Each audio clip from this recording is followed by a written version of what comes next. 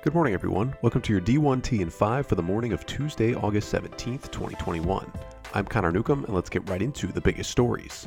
On3's Eric Prisbell obtains information that details how the Alston case verdict will be paid. Quote, the 3-page memo details that the 11 co-defendant conferences are required to pay 64.2% of the fees, which is over $24.3 million.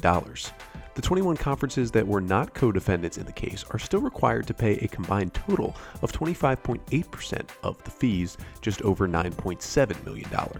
The NCAA Board of Governors accepted a recommendation that the association will pay 10%, which is about $3.8 million.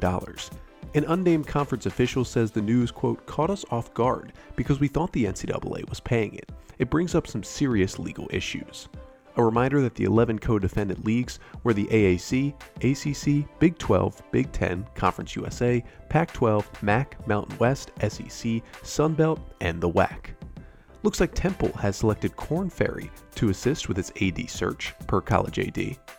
Detroit Mercy president Antoine Garibaldi announces this will be his final year at the helm. Garibaldi will take a sabbatical for the 2022-23 school year before returning as a tenured professor in educational psychology.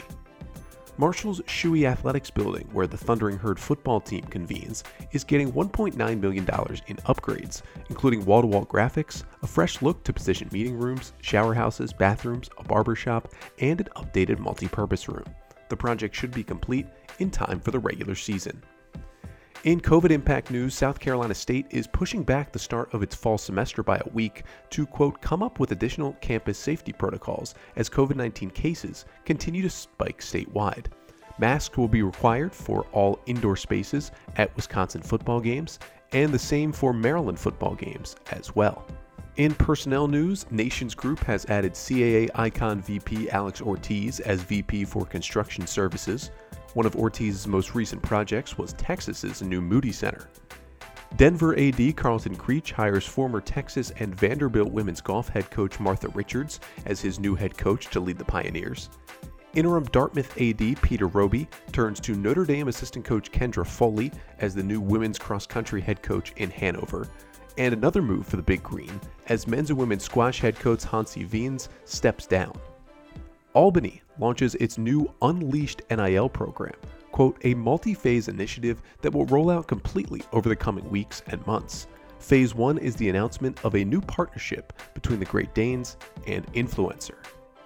Endeavor reported $1.1 billion in its second quarterly earnings report since going public in April.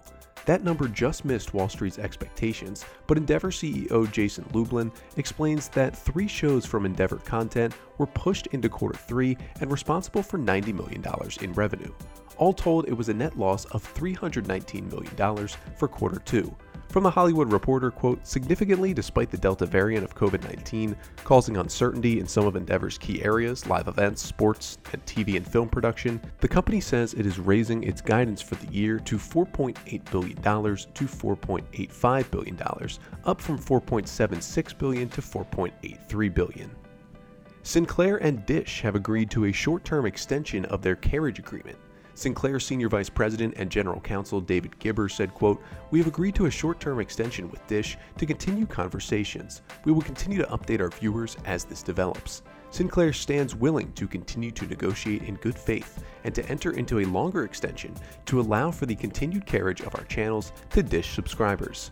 Should the two fail to reach a retransmission agreement, Dish subscribers will lose access to 108 broadcast stations via their satellite service.